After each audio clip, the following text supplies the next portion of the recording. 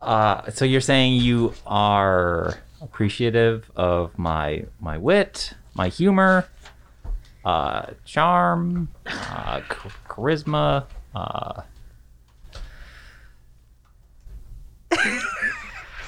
and that was the longest recorded silence on the podcast. It felt a little too quiet, I had to say. Quite so. Oh my God. Quite so. Why? Listen, you know why.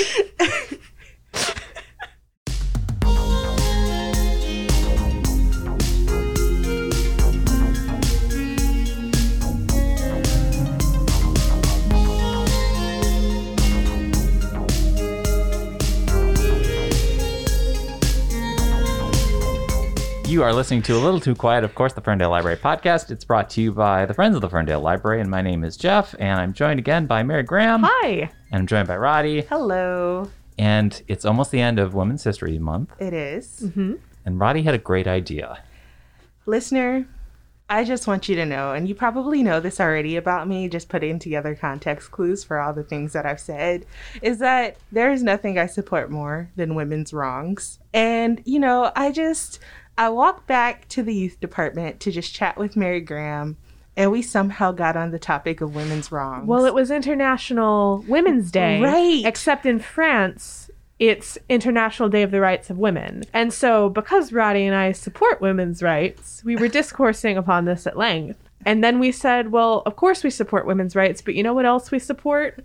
Women's wrongs. Yes, Heck and yeah. women's right to be wrong. Yes. And so as soon as we said that, it was like a light bulb moment in which we both tracked down Jeff, who looked very much like a deer in headlights. He was like, oh God, you guys were talking again without a microphone in front of you. Why do you keep doing this? This always happens, actually. It is. Well, in fact, last week he came back into youth because he heard Roddy talking to me at my desk, and he came back into the youth office and held up his phone, and he had hit record on his phone because he was like, finally, I caught them, and I put a microphone in front of them. And I actually don't remember what we were talking about, but I'm sure it was great. I'm positive it was great. I mean, having listened to our most recent podcast about allegories, I think we invented comedy, Roddy. You know, the goose that killed Julius Caesar. Yeah. And now what is the pig going to do? Is the pig going to kill someone? No. Now listen, listener, for context, we just got a delivery of puppets, and we had a rooster, and now we have a pig, and Roddy can't handle it because she really, really loves pigs. Well, you could even hear it in the way her voice softened. The pig makes noise, dear listener. You give the little pig a hug, and it makes a very pleasant oink, noise. Oink. It is so cute. It's not oink oink, it's a proper snuffle. I might cry. The only thing that could possibly break me at this point, because I'm so close, is a bear puppet. Because I can't remember if we ordered a bear. We ordered a bunny and a fox, both of whom came here today. If anyone's going to kill someone, it's going to be the fox. I read Reynard. I did medieval literature. Sneaky like a fox. Now, I should go get that pig puppet so that when I inevitably say another pun, I could just hold it up and maybe it'll be like some sort of... No, because I also have cuteness aggression. Oh, man. So you might just... I don't know. Okay, so let's get back to the topic of women's wrongs. And I think I have a starter. I have something that could get us going. When I looked online, I found that a lot of people wanted to talk more so about women anti-heroes, female anti-heroes. It must be exhausting.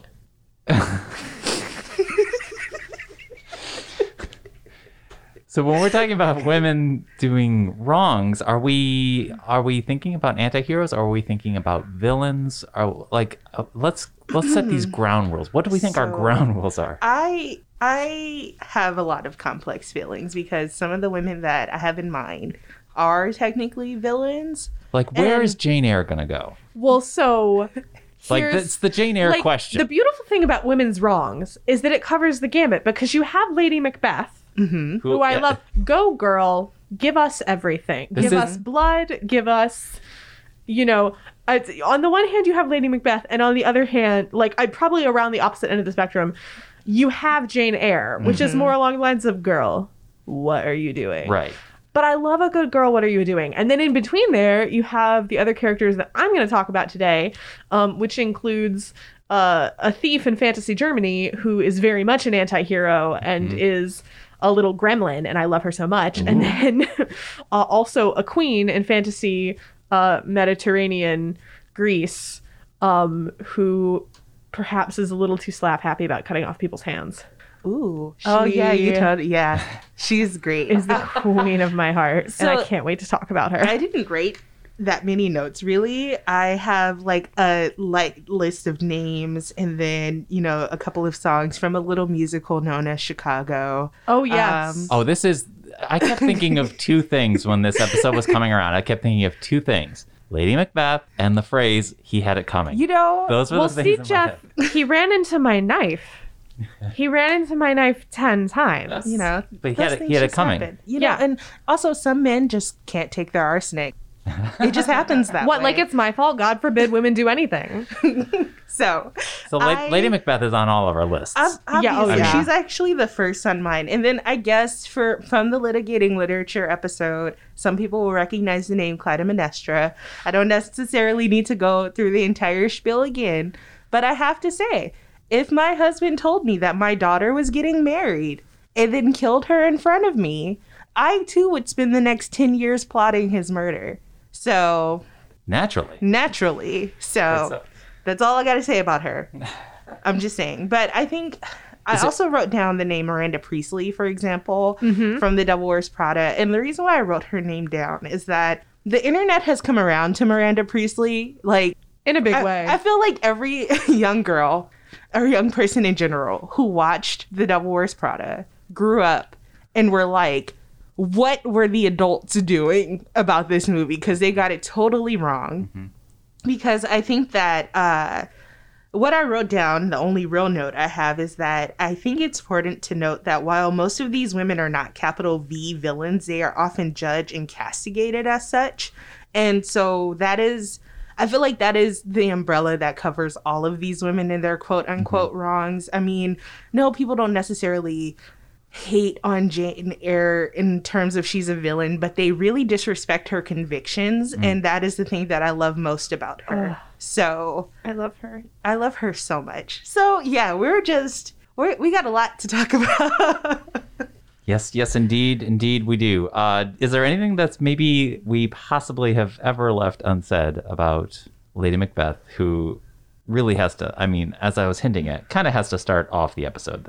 I mean, she's the epitome of do I have to do everything myself? I mean, and she also, like, she's like the cooler, more badass version of Prince Humperdinck. I have my wife to murder, a war with Gilder to start. I'm swamped. She's like, I've got a king to murder. I've got guards to blame it on. I've got my husband, who I have to just useless, panicking in a corner, useless. Yeah, so it's just like, do I have to do everything myself? And then on top of that, the soap isn't working. Soap isn't working. What else can she do? And I think actually part of my affection for Lady Macbeth comes from the fact that you feel like she doesn't even get a good death scene. Just the Queen, my lord, is dead. She dies off stage. She gets the brilliant mad scene, but she dies off stage as kind of an afterthought at the end, which is what makes her quite tragic to me. And so I don't know, just because of that, like, I'm like, no, but I miss her. Isn't there a mosquito spray called Off? So could we get a laundry detergent just called Out? You also think it's the greatest idea. I am delighted to report that Shakespeare's Globe sells bar soap. And it says out damn spot. Heck yeah. Okay. Yep. And yet another reason to go to the Globe. Jeff, if you ever find yourself needing another job, and if anyone at Shakespeare's Globe, Michelle Terry, I know you're a big fan of the pod, please give us a call. If you ever need to hire someone, Jeff Milo. I will just give you puns basically, but I'll be helpful, I promise. I think that Lady Macbeth is one of my favorite early examples of a writer making a character that's just too good. So they're like, crap, I got to get rid of this character. Yeah, because Macbeth would never lose if she was still alive. Oh, are you kidding me? He would have everything together. He would be king. Everything would be great. Probably she would unite the Isle under Scottish rule. And then where would we be? Exactly. And so Shakespeare is like, I gotta kill her. I gotta make her go, like, make her lose her wits. Yep. And I've got to get rid of her because otherwise there is no story. Otherwise, she's like, I've girl boss too close to the sun. Exactly. Yep. And I mean, this is something that we see a lot in modern or just in storytelling in general, where it's like, oh, we got to kill this character off. I still have not watched Game of Thrones and I never will, but I'm told to understand that that is potentially the case with one of Ned Stark's sons. The eldest one, perhaps? Yes, Rob Stark. I don't know his name. Sure. But yeah. But like that's something that I've heard most often from like, oh, he's just too good. They had to kill him. And I actually don't necessarily dislike this trope. I'm like, okay. I mean, yeah, let's see. Because you're right. This character would have everything in line. The problem for me is that it also... Those characters who have it together, who would have taken care of business, tend to be my favorite. So I have to deal with the like aftermath of like, they did. They did. Are we going to talk about the Darth Maul elephant in the room? That's what we were getting to. No. So we're getting off topic. Back to women. To women. Here are... Dang it, can we not... It's the end of Women's History Month. Can we not have one podcast? Some of the books I heard referenced when I looked up anti-heroes, or at least women that we support doing wrongs, contemporarily speaking. Gone Girl by Gillian Flynn. Yes. My Sister the Serial Killer. Oh, that's a great book. Oh, that's one of my favorite books. I'm not even saying that I support... I can't remember the characters' names, but I'm not even saying I support the little sister's wrongs, but like, as a book, as a thriller... Oh, I support the wrongs of the main character, though. Yes. By Ian Brathwaite. Yes. Great author. I read that book and I immediately texted my sisters and told them that they had like a 2-body maximum for me. Like, I'll help you hide. Like, it's sort of a buy one, get one free situation. But after that, like, we got other problems to sort out. But everybody, so we read that book in my reader's advisory class in library school for our thriller section. Mm-hmm. Everybody, please go read My Sister the Serial Killer. Heck yeah. It's like, it'll take an afternoon. It's amazing. It's so quick. And the ending... One of my favorite endings of all time, honestly. Yes. So, yeah. Sorry. This is a PSA. Also, Eileen by Ottessa Moshfegh, which was her debut. I've always wanted to read that book. I've always heard great things. And then Olive Kittredge by Elizabeth Strout, which is really one of my favorite books. But when you read the article, it's basically just saying, well, she's not afraid to be crabby, so we support that. No, so there's a difference between women who are human Yes. Yeah. and women who do bad things. Exactly. Right. And right. this is a show about women who do bad things. Exactly. Yes, indeed. Exactly. So who else do we want to talk about? Bertha? Bertha Is Mason. it time for Bertha? It's time for Bertha Mason. My If we're going queen. roughly in chronological order, right? Like we started with Lady Macbeth. Let's jump a couple hundred years to the 19th century. Oh, we miss Cleopatra then. Oh, yeah. That's true. Age cannot wither nor custom stale. Listen. Oh, and the Cleopatra. original himbo. Yes, Mark Antony. I love him. And I love them. And you know what? Himbo stinger. Power couple. Power couple. And we are specifically talking about the Shakespeare version. Yes. Not and- the historical people. Yeah. I mean, historical Mark Antony was also, Is also a himbo. But anyway, more importantly, Cleopatra, Shakespeare's Cleopatra, love her. Love her. She honestly is probably the reason I love actual Cleopatra as much as I do, because let's talk about a girl boss right there. So smart. Genius. Gonna have a kid with this guy. Oh, he's dead. Well, guess who? Guess who my new boy toy is? Exactly. Oh man, I actually like this boy toy a little too much. Oh man, oops. Like the thing that I love is that like hashtag girl boss on top of the world, she's also nuts. She's insane. Yeah. And I love her for it. Yeah. Never done anything wrong. It's really fun, like thinking about these, like the women on my list. It's fun to watch women go insane. Mm-hmm. Like, I think because deep in myself, I'm like, I too would like to do this. I too would like to be a horrible goose with a knife in my beak. Rage. Also, you just said something that made me like actually think about the women on my list, and now I'm just like, oh, they're all just women in power.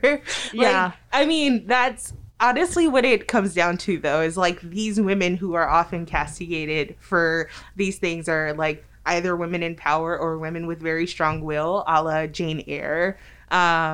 Bertha Mason marries a wealthy man, has some freedoms in regard to that, and then, some restrictions also in regard to that. But, she's also just a free spirit, quite literally, and that makes her threatening. It makes her threatening, and she's the wrong color to be English. Exactly. Which also makes her threatening. There was a really fantastic article, it's several years old at this point, on McSweeney's Internet Tendency about women and fighting and about who would win in a fight, Charlotte Bronte or Jane Austen. And the author concludes that it would be Jane Austen because Bronte would come at you fist swinging and Austen would stab you before you even knew she had a knife. Mm-hmm. And she talks about, she's like, the villain, the sort of danger in Jane Eyre comes from this foreign, dark, mentally ill woman. And Jane Austen's antagonists are all charming, handsome men. Yeah. And she's like, statistically, in real life, the charming, handsome man who everybody likes is going to be the person who hurts you. And it's a very, very interesting article. I highly recommend it. But the thing that I find so interesting about Jane Eyre is that the women whose wrongs I support, it's like, I do support Bertha Mason burning down her home. Mm-hmm. And I support Jane Eyre, like, leaving Rochester flat on his face and then also coming back and being like, surprise, I bet you thought you'd see the last of me. Exactly. Because Jane only does stuff that she wants to do. And I love her for that. Reading that at the age that I did, I think I read Jane Eyre for the first time in middle school. I was just like, oh, like I've said before, that became my personality or whatever. But honestly, it was just like, oh, here is a character so strong in her convictions. Yep. Regardless if people support them or not, she is going to do what she wants to do. I read it in 11th grade and it changed something in my brain. Like, maybe Jane Eyre is the reason why I say choose violence. Anyway. Who else? Well, when I spoke earlier about a queen in the fantasy Mediterranean who's a little slap happy about cutting off people's hands, it's actually not true. The Queen of Etolia has never been slap happy about anything in her life. But I want to discuss the Queen of Etolia from the Queen's Thief series by Megan Wallen Turner, which got me out of the worst reading slump of my life in February of 2021, where I hadn't read many books for about 6 months because COVID, pandemic stress nuked my attention span. So the first book in the Queen's Thief series is about this thief named Eugenides, and he is the servant of the queen of his country, Eddis. It's a hereditary title, and it's basically, like I said, fantasy Mediterranean, a lot of small countries, and he keeps sneaking in to other small countries to lie and do political machinations. It's delightful. The twist halfway through the Thief is one of the best narrative twists I've ever read. And then in the second book, The Queen of Etolia, he gets caught again sneaking around the queen of the next door country's palace. And the queen is like, what if I cut off one of your hands? What can you steal with one hand? And the answer is nothing. You can't steal anything with one hand. And so except for a handful of Skittles. With just the one hand. What? Jeff, what?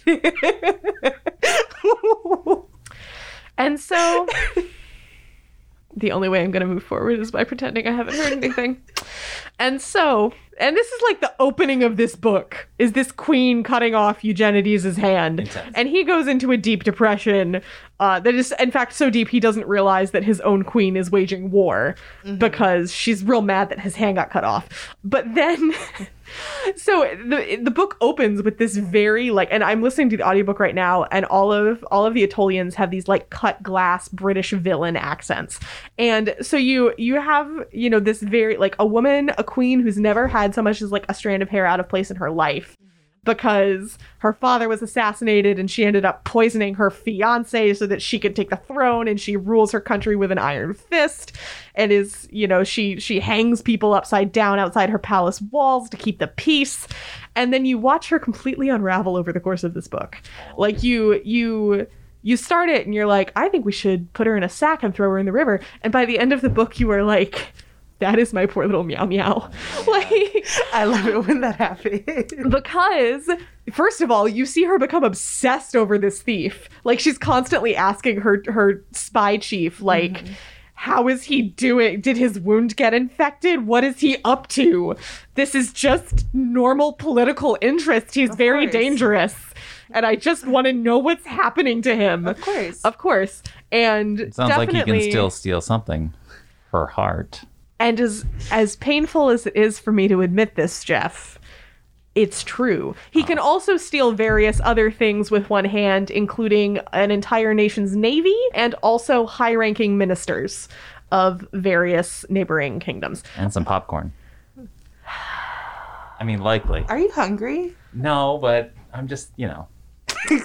So, and then for the next several books, you get to continue. First of all, I mean, like, when we talk about, like, women being insane, Atolia kind of goes insane over Eugenides, but here's the thing. Literally everyone who's ever read the Queen's Thief books also goes insane over Eugenides. I want to study this guy in a lab. Like, he is one of the most protagonists of all time. And it's so hard to explain unless you've read the books. We have all of them, dear listener. Come by to your friendly Ferndale Area District Library. I will give them all to you, and I will be so happy. But I just love that she is this ruthless woman who becomes undone, not in an undermining way, over her own actions and over, like, this who would win? A ruthless queen who is very used to ordering people murdered, or one thief with one hand. Or one goose. Atolia would kill a goose. Atolia would win. Between Atolia and a goose, Atolia would win. Oh, wow. Yeah. Not many characters can boast that. Exactly. Okay, this tells me everything I need to know this about tells her. you something. And so it's really fun to watch her over the course of these books, like, still get to be this ruthless, powerful, self-possessed woman. And also, sometimes she does things that are wrong. And sometimes Eugenides the thief is like, that's hot, though. So, Wow. Queen's Thief series, everyone. Queen's Thief series. Wow. I love it. Megan Wallen Turner. I support it. Yeah. It changed something in my brain. I'm just smiling so big because I just have to read the series. I have a now. pair of earrings that reminds me of her, because she had, like, a pair of ruby earrings is kind of central to the plot of the second book. Ooh. And I found a very nice pair of garnet earrings, and I was like, I enjoy dressing like book characters I love. Yes. So now whenever I need to frighten people, Yes. I wear my very big red garnet earrings. This is belated. I was going to sneak in while we were still actually talking about Jane Eyre, but I'm always careful when I discuss that Bronte book, Jane Eyre. Because I like to err on the side of caution. Oh, God. I'm So, going to talk Roddy, about someone else. you're up now. Your next. turn. The You Wife guys, of you guys. Bath Eyre. The Wife of Bath. from the Canterbury Tales by Chaucer. The Good Wife, as she is so called. Yes. I read the Canterbury Tales my sophomore year of college, and I fell in love with this woman so hard because she just, I have to censor myself really quick. What did you say to me earlier Because today? next to the Wife of Bath's name in my notes is Real Hot Girl. Anyone familiar with the musical stylings of Megan Thee Stallion? Will know what follows that. Listen, the Wife of Bath was the first hot girl. She was. So she's called the Wife of Bath because she's been married so many times, and she is joining them on this pilgrimage to this holy place. I haven't read this Canterbury. book. Yes, literally called the Canterbury Tales. It's like it's in the title or something. I don't know. Anyway, so, and as they are like on their journey, they stop somewhere and everybody's like, you know what, it's good for this. Let's sit around and tell a bunch of stories. And she's like, oh, I got a good one for y'all. And it's the pub, it's the landlord in London who's like, free meal to whoever tells the best story. Exactly. And nobody, this is why you, dear listener, are not different or smarter or better than medieval people. Everybody at the offer free food is like, no holds barred. I will win this competition. Boy, howdy, do I have a story for you. There's free food at the end of it, and Exactly. presumably free beer. All Macbeths are off. And, you know, the wife of Bath is like, let me tell you about my husbands and which one I would sell for a potato chip. Yes. And then she's like, also, here's a story. And the story itself is actually quite interesting. It is not a comfortable story if you are reading it. Basically, a knight in King Arthur's time assaults a woman, and he is set to be beheaded, which pretty much immediately. Which, like, I don't believe in capital punishment, but could we get some of that sweet like that conviction here, 21st century times? That would be really nice. So it is Queen Guinevere, however, who steps in and is like, basically, we won't kill you. You have a year to figure out what it is that women want, and if you figure it out, you can live. And this guy takes the deal and then very quickly realizes that he has no idea what women want. On account of women be different people. Exactly. And so he keeps asking all these women, and they keep giving him different answers, and he's like, oh crap, there's not like a monolithic woman. So exactly, what is the answer? And so when it's almost close to the end of his time and he's basically like, yeah, I'm about to die, he comes across this old woman, this old crone, who's just like, I can help you out if you's willing to pay. That's essentially how that goes. And he's like, you know what? Yeah, sure. Please help me out. And so he takes her with her back to the court, and Guinevere's like, all right, so what is it that all women want? And the answer, I'm going to add on, but the answer that he gives is that what women want is to have sovereignty over their husbands and lovers. Which I'm like, okay, well, like, I can see all the different lines from that. But they accept that answer. The wife of Bath sure wants sovereignty over her husbands and lovers. I'm going to get to that because there's something that she asked Jesus Christ for at the end of this story that cracks me up every time. Guinevere and the ladies of the court are like, yes. And then the knight then has to pay the crone back, and she's just like, oh yeah, you got to marry me. And he's like, I could give you money. Do you want jewelry? Would you like a cake? And she's like, no, you're going to marry me. And he's like, okay. So he's being real. I think at one point, he's like, I wish I had just taken the death penalty. Exactly. Which, drama much. But he is real sad. They get married, and he has to hold on to his word because, like, everybody knows. Chivalry or whatever. Yeah. And which, like, you would think would cover not assaulting people, but fine. Yeah, well, I guess that's why they were going to kill him. They were going to get him out of there. So he's being all pouty and stuff like that. And she's like, well, you know what? I can do two things. I can be hot and unfaithful, or I can be me and be good to you. And then he says something that does show some character growth, I guess, where he's like, do whatever you think is best.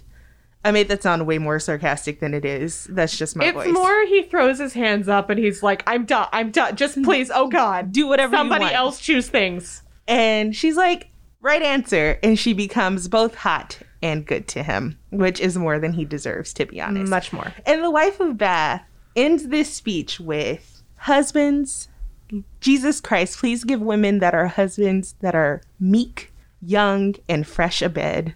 And I'm like, once again, real hot girl stuff because she's so funny and she's so right. And she's also one of few women who actually get to tell a story, and hers is one of the longest. Once again, her introduction. Her prologue is so long that one of the fellow pilgrims is like, Jesus Christ, Allison, get on with the story. Can we wrap this up? And she's like, shh, I'm talking. Exactly. And she continues to talk. And I love her. And I remember I love her in her red stockings so well because I feel like when we got to her story in college, all of the like women, non-men in the room were like, she's freaking awesome. And then all of the guys were like, I'm scared.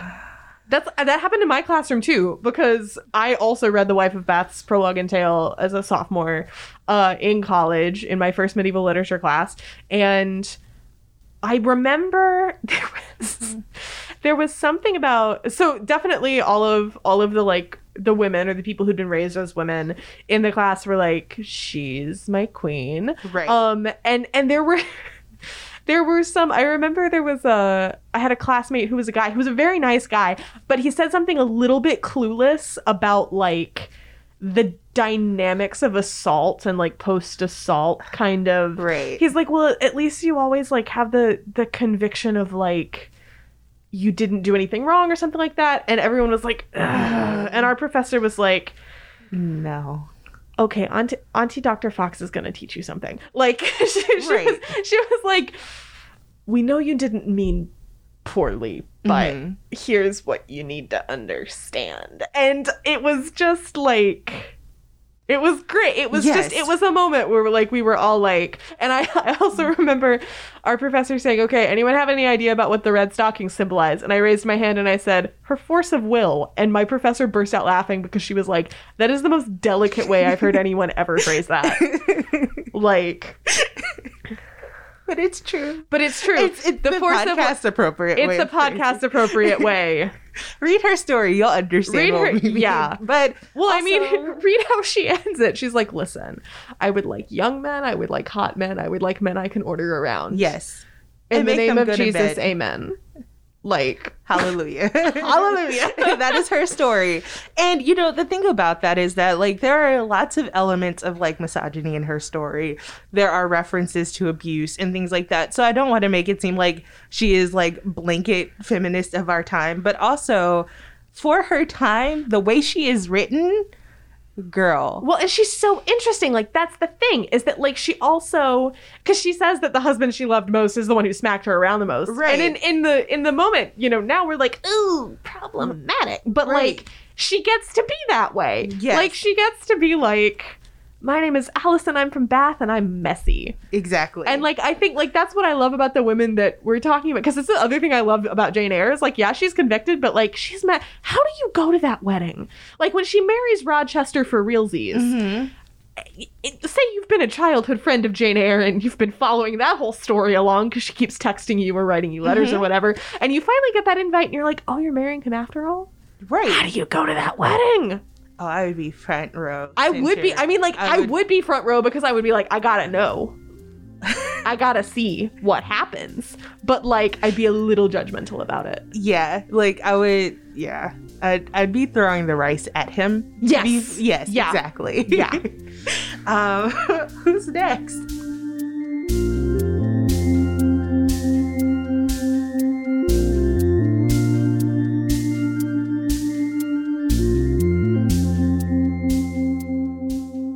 I have some women that I would like to talk Ooh. about. And I just realized that they are both kind of spies. But I'm not going to talk about them both at the same time. Okay. I'll talk about them one at a time. The first is Lady de Winter from the Three Musketeers, who is effectively kind of a thorn in the side of four sword-wielding men. She's an effective, like, formidable villain against the four of them.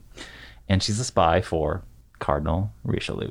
A strong, independent woman with a tragic and checkered past, who's just making her way in a man's world and really effectively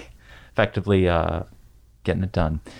But yeah, she does have this, like, checkered past where she has a substantial backstory where you would understand why she's bitter or conniving or cynical or sometimes cutthroat or sometimes just doing her best just to survive, because she's sent to a convent when she's a teenager. She falls in love with a priest while she's there, and they steal some church property and run off together. But they get caught, and she's branded for this thievery. She breaks it off with the priest and meets this guy named Athos. Roddy smiles. And Athos is like, hey, I know you've got a checkered past, but I'm gonna stand by you. This is great. Until he sees the mark on her shoulder, and he loses it. And sort of tries to hang her.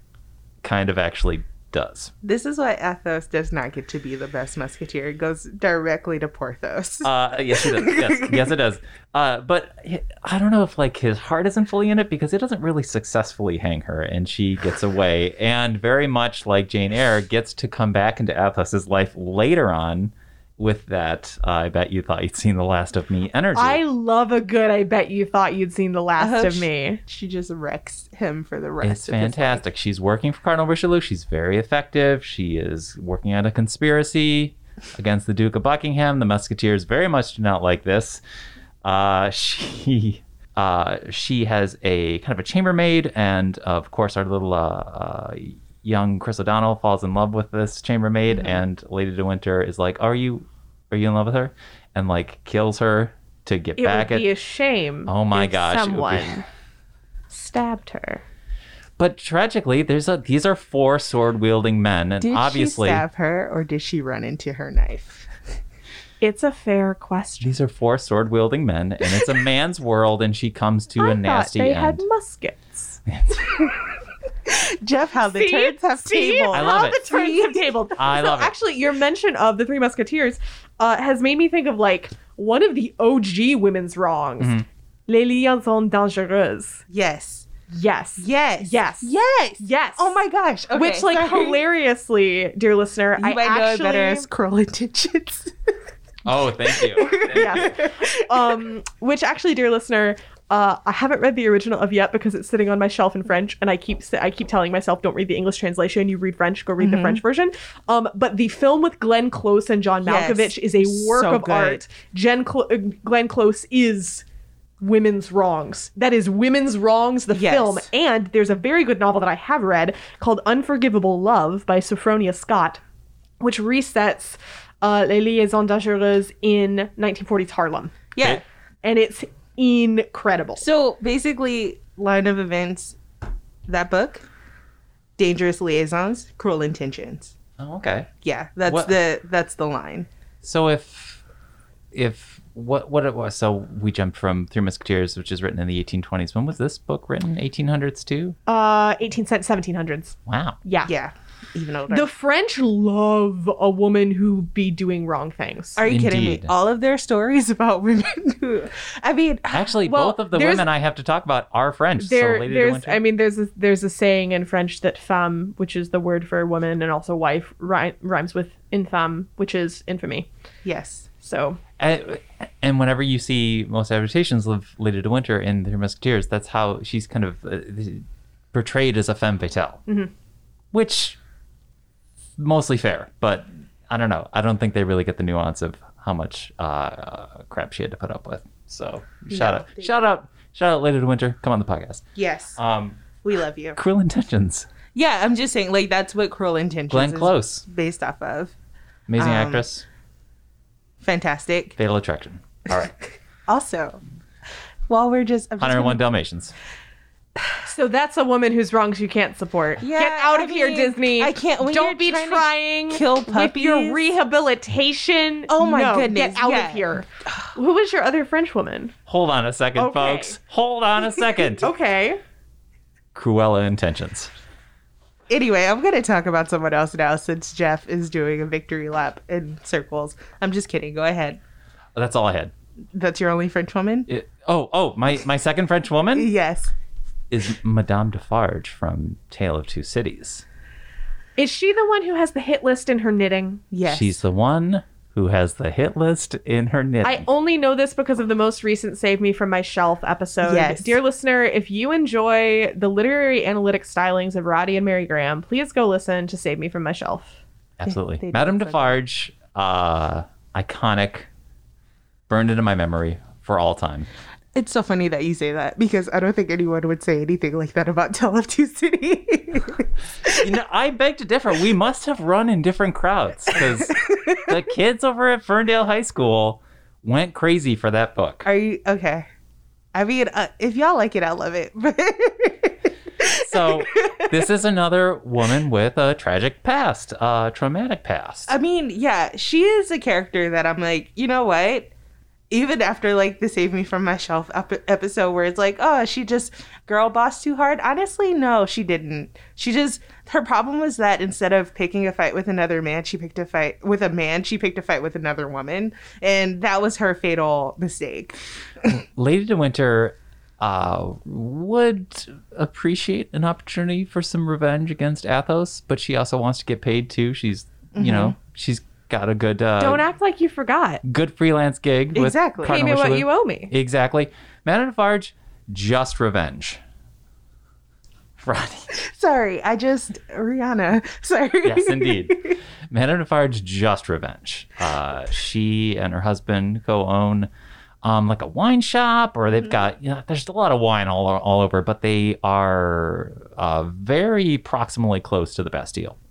And the street where they operate is just, they are seeing the destitute. They are seeing people starving in the streets. They're getting really radicalized. However, the thing with Madame Defarge is that she was separated from her siblings at a very young age. You don't find this out until you get to the end of the book, if you can make it through the end of the book. She never knew what happened to these two siblings. She finds out that they were basically indentured servants who were abused and then basically abused to death by this noble. And so she says, well, I want revenge. I'm going to not only go after that noble, I want every one of his descendants dead as well, including that damn Charles Darnay and Charles Darnay's wife and their daughter. I want them all. And yeah, so she is like a little spy who's taking notes, basically. She looks like she's got a blank space, baby. And she'll write your name. She looks inconspicuous, but she's watching. She's always watching, and she's always knitting, and it's always like, yeah, so Madame Defarge is coming for you, basically. I mean, especially if you're a Darnay. Creating a knitting pattern so sophisticated that it is in itself a language that you can use to keep a list of everyone's name that you want to murder. I do support that woman's wrongs. I support her so much. I mean, yeah, some of the people on her list, I'm like, that's a child. But for the most part, I'm just like... It has that Michael Myers quality where she just wants to come for you no matter what and does not care. So, Madame Defarge, shout out, Mike Myers, come on the podcast. Very good. I have one last woman, all of whose wrongs I support with my whole heart. And this is from a relatively recently published novel, Little Thieves by Margaret Owen, which I just learned last week is going to be the first of a trilogy. And the second book is coming out in May. And oh, I'm so excited. And hopefully I sell you on this woman's wrongs hard enough, dear listener, that you come down to the library and check out our copy of Little Thieves. Which I like to pitch to people as it is a beautiful day in fantasy Germany and you are a horrible goose girl, because it is a retelling of the Goose Girl story from the perspective of the Goose Girl who switches places with the princess. This is now a Goose podcast. And she switches. Where is the pig puppet? I want more chaos. Well, luckily, so does a girl named Vanya Schmidt. Heck yeah. Who is the Goose Girl of this narrative, who has been a servant to it's fantasy Germany, so it's got the German nobility system, and I can't remember who anyone is. But basically, she's the servant to a princess named Giselle, and it's class war hours over here in fantasy Germany because Vanya grows up with Giselle. Personally, they are very close, but Giselle's parents are terrible, and this girl gets treated terribly. Vanya gets treated terribly because she's just a servant, so what does she matter? And Giselle's mother is desperate for her to make a good marriage, gets her this enchanted string of pearls that makes her look hotter, basically. And one day Giselle is like, I hate all of this. I don't want any of it. I don't want to be a princess. I don't want to do any of this or have to marry any of these, terrible men. And Vanya's like, is that so? And steals the pearls and puts them on and becomes the hot version of Giselle and basically takes her place. All the while, she is running a long con called Jewel Theft. And so she is basically using these pearls to be two people. To be her own maidservant, which looks like her real self, and then hot version of Giselle. And then real Giselle is somewhere off, like she doesn't know what's happened to her. She's actually hanging out in an orphanage, helping take care of kids. But eventually, Vanya girl bosses too close to the sun with some of these jewel thefts, which she's trying to rack up a certain amount so she can leave the country.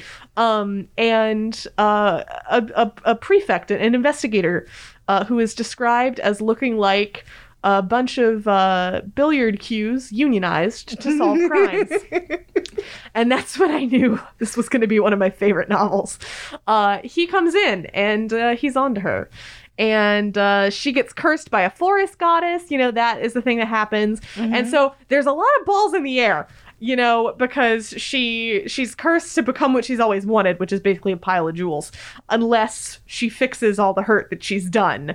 But she's like, I've never done anything wrong in my life ever. And you, the reader, are like, that seems fair, because all of these rich people suck. And so the author does a very impressive job of keeping all those balls in the air and resolving them one by one by one. That happened. And then by the end, you have this cool quartet of Vanya, real Giselle, who has actually quite enjoyed not being a princess, Conrad, who is the unionized billiard cues, Of course he's the and the daughter of the forest god who cursed Vanya. They're all besties. Love that. And some of them are lesbians. And see, that's the whole thing. Because these because these rich people suck. That's how I can support Lady de Winter, because Athos kind of sucks. Madame Defarge, the Revolution. These people suck. You want to know who also falls into line with this? Who is the last person on my list? Tituba. Oh, interesting. Let's talk. Okay, so I love her. Literary Tituba. Tituba. I just feel the distinction because Yes. so many people think that Arthur Miller wrote a history. No, Arthur Miller just wrote a really compelling play. Yes. And so, you know, I'm sorry, I have so many feelings about her, but a lot of what I'm going to talk about is from a book called Tituba, Black Witch of Salem, by Maurice Condé. It's originally written in French. It also won I just found out the grand prize for women's fiction in the 80s when it was released, because it's that good. But basically, Maurice Condé was like, Tituba, the slave, who's, you know, kind of one of the centerfolds of the conflict in this story. What if I just wrote about her story? Because isn't it something that she's the first accused and also one of the only people to survive? I wonder how that happened. She survives by confessing, because, I mean, my note next to her name is, who has not danced naked with the devil at midnight of the Sabbath? Calm down, elders of Salem Village. Literally. Who among us? Who among us? Among us. So Cast the first stone at Giles Corey. Oh, more weight, Jeff. That character really made an impression. Giles Corey was one of my favorites too, so I don't even know what to say to this right now. I'm just gonna keep talking. But I'm just reminding myself of the synopsis of this story. But you know, she's born to an enslaved woman on Barbados, and you know, in the book, her mother is killed after defending herself against, you know, another white enslaver, which, you know, don't need too much more context to understand what's going on there. She manages to get free and then does something that drove me insane when I read the book, which is that she marries an enslaved man and therefore returns to bondage for his sake. He doesn't even deserve it. And then I was about to say, he is not worth it, is he? Absolutely not. And then they are then sold to the clergyman in Salem. So that's how she ends up there.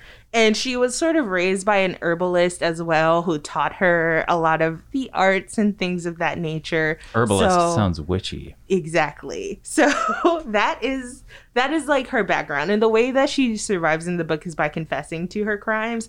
But that is not the part that gets me. After she escapes, because she's sold off somewhere else, and then, you know, she, you know, escapes because, well, her newest owner sets her free because of certain machinations that honestly aren't even her doing anything wrong. Just terrible things happen. He's given up on life.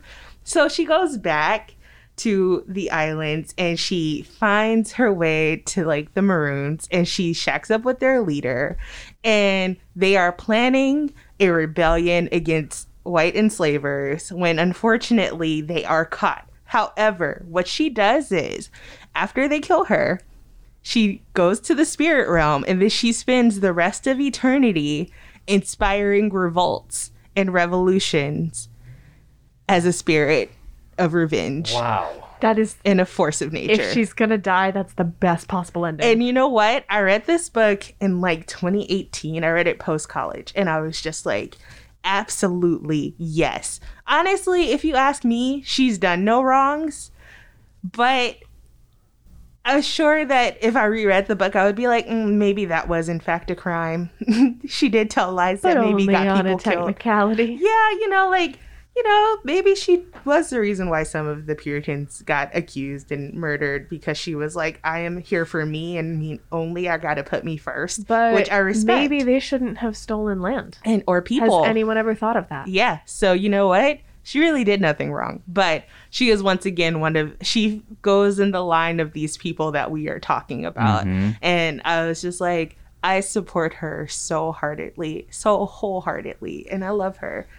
And two of the Very books much. Mary Graham talked about, they were thieves. Mm-hmm. Two of the books I talked about, spies. Mm-hmm. In all the books you've talked about, it has that angle of were crimes really even committed? Yeah. I am just like, you know, I fully believe that no crimes are committed in the making of this movie. For every single one of them. The whole thing makes me, because of course I'm sitting here thinking like, well, you know, if no crimes are committed, then why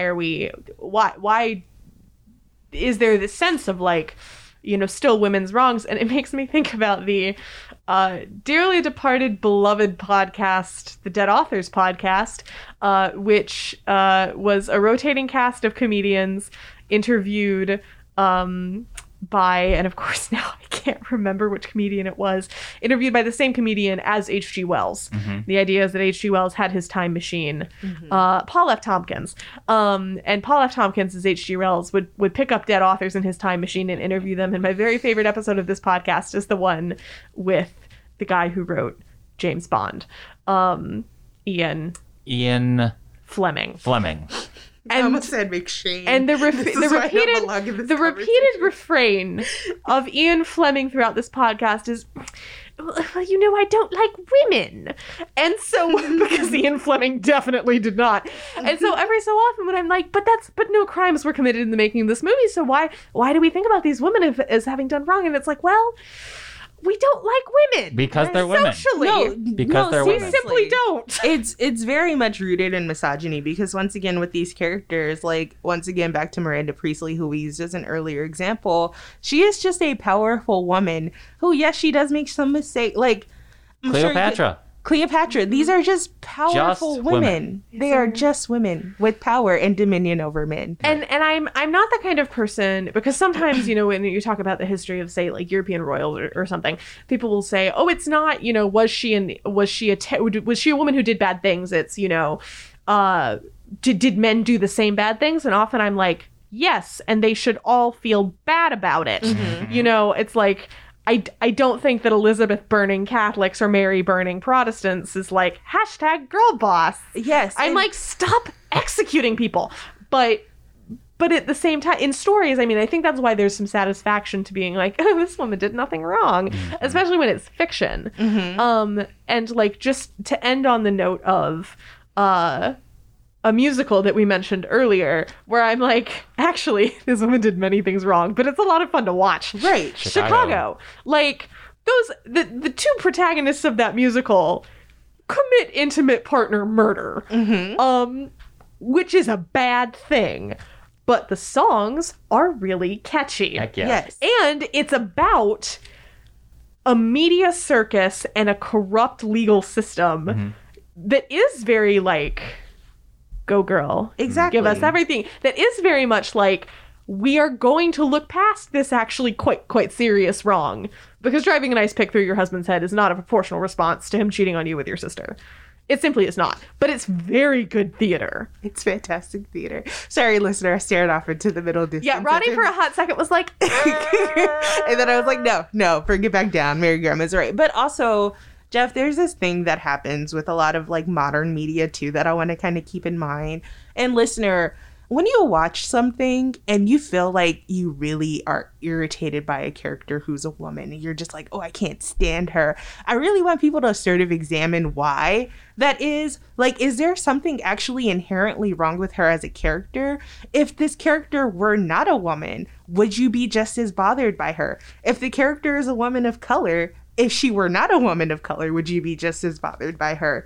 Because what we see very often is that there are these characters who are, you know, just women just existing in these conditions and just doing their best, possibly making mistakes, and they are vilified for it as if they are some great great evil, and it drives me up the wall every time that I see it. And I can think of I'm thinking of comic book movies and things like that off the top of my head and shows along those lines. But I'm just like, but why do you hate her? And is it that she's just has strong convictions? Is it that she's in impossible circumstances and is making mistakes right now? And why is that such a crime? It's the misogyny. It is 100% misogyny. And so that's when I also say I support women's wrongs. I'm just like, I support women's right to be wrong in very high, intense, stressful situations because these characters, yes, they are fictional characters, but they are there to portray humanity or to be analogous to humanity. And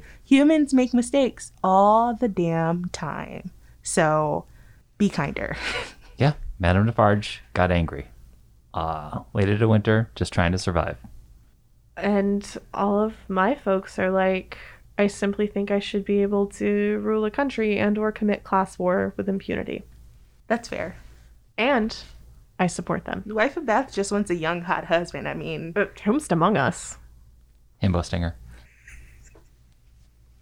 Are we actually going to get a himbo stinger, or are you just going to say it every time we need one? I don't know what would be funnier. I think for the sake of copyright infringement, I'm not allowed to actually have one, so we'll just have a nice little 3 seconds of silence after my himbo stingers. Maybe we'll fill one in if we get permission. Honestly, I just want you to say the words himbo stinger in the most plain, monotonous tone. Like when we had to record a voiceover for a recent youth department video we did. Yeah, just himbo stinger. Himbo stinger. I don't want to stir the pot or spill the pot, even though we only have a few minutes left. But Oh, you're about to choose violence, aren't you? I was trying to think about the White Witch from Narnia. Oh, I know her. Okay. No. 2 different responses. No. Okay, I have to. I'm so glad I did this. So here's the thing.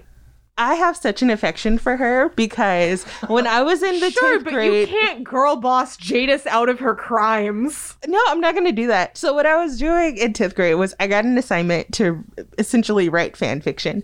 And they were like, I want you to take a scene from a book and write it from the perspective of a character who's, not the main point of view of the book. So I picked the White Witch, and I picked the meeting with Aslan right before the stone table shenanigans, and it was so much fun. I just have to say that she is a force of evil. She is a villain. She does wrongs, but only because they let her. And Mary Graham is Mary Graham's about to slam a street light down. Winter, but never Christmas, Roddy. She turns talking animals into stone. Having worked in retail, I would be fine if it were never Christmas ever again. I'm just kidding. I love Christmas. I genuinely love Christmas. I'm just lying. Listeners should know that our director just walked by the booth outside, and had she stopped in and asked what we were doing, I would have said Narnia business. It keeps getting worse.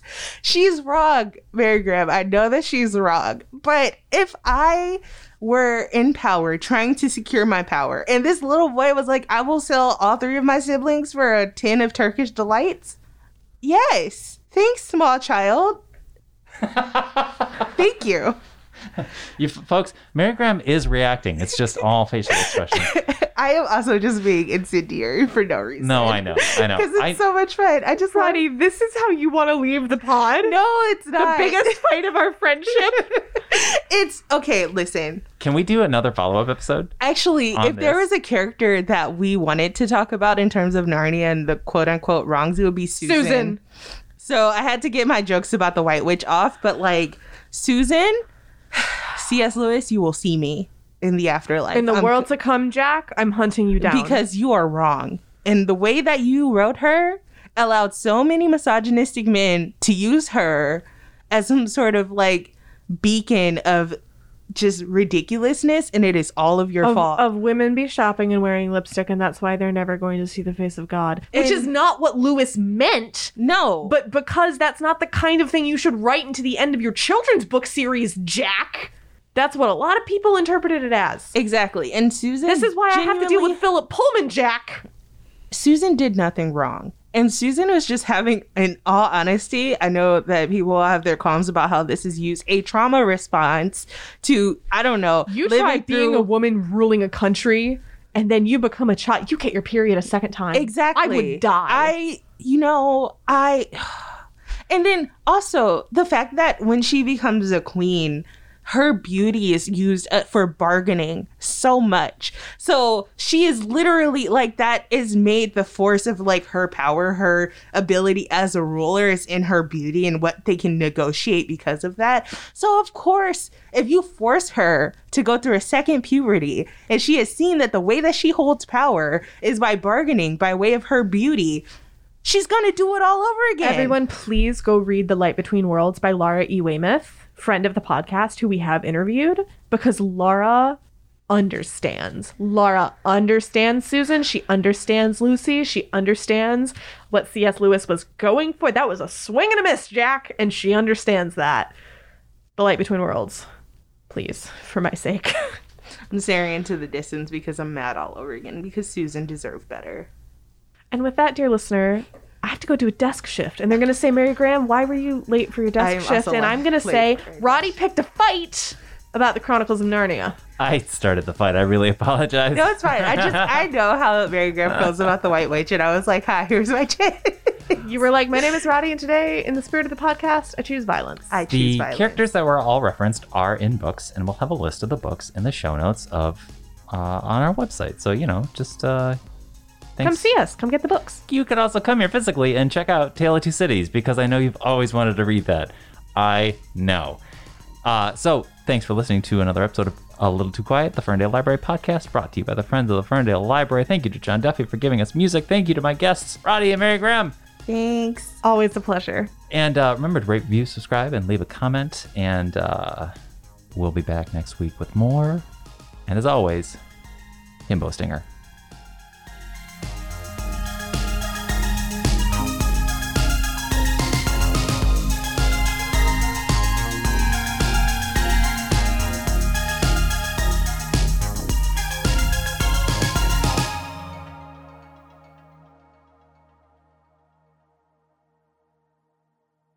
So the chicken keeps going back to the library. Listen.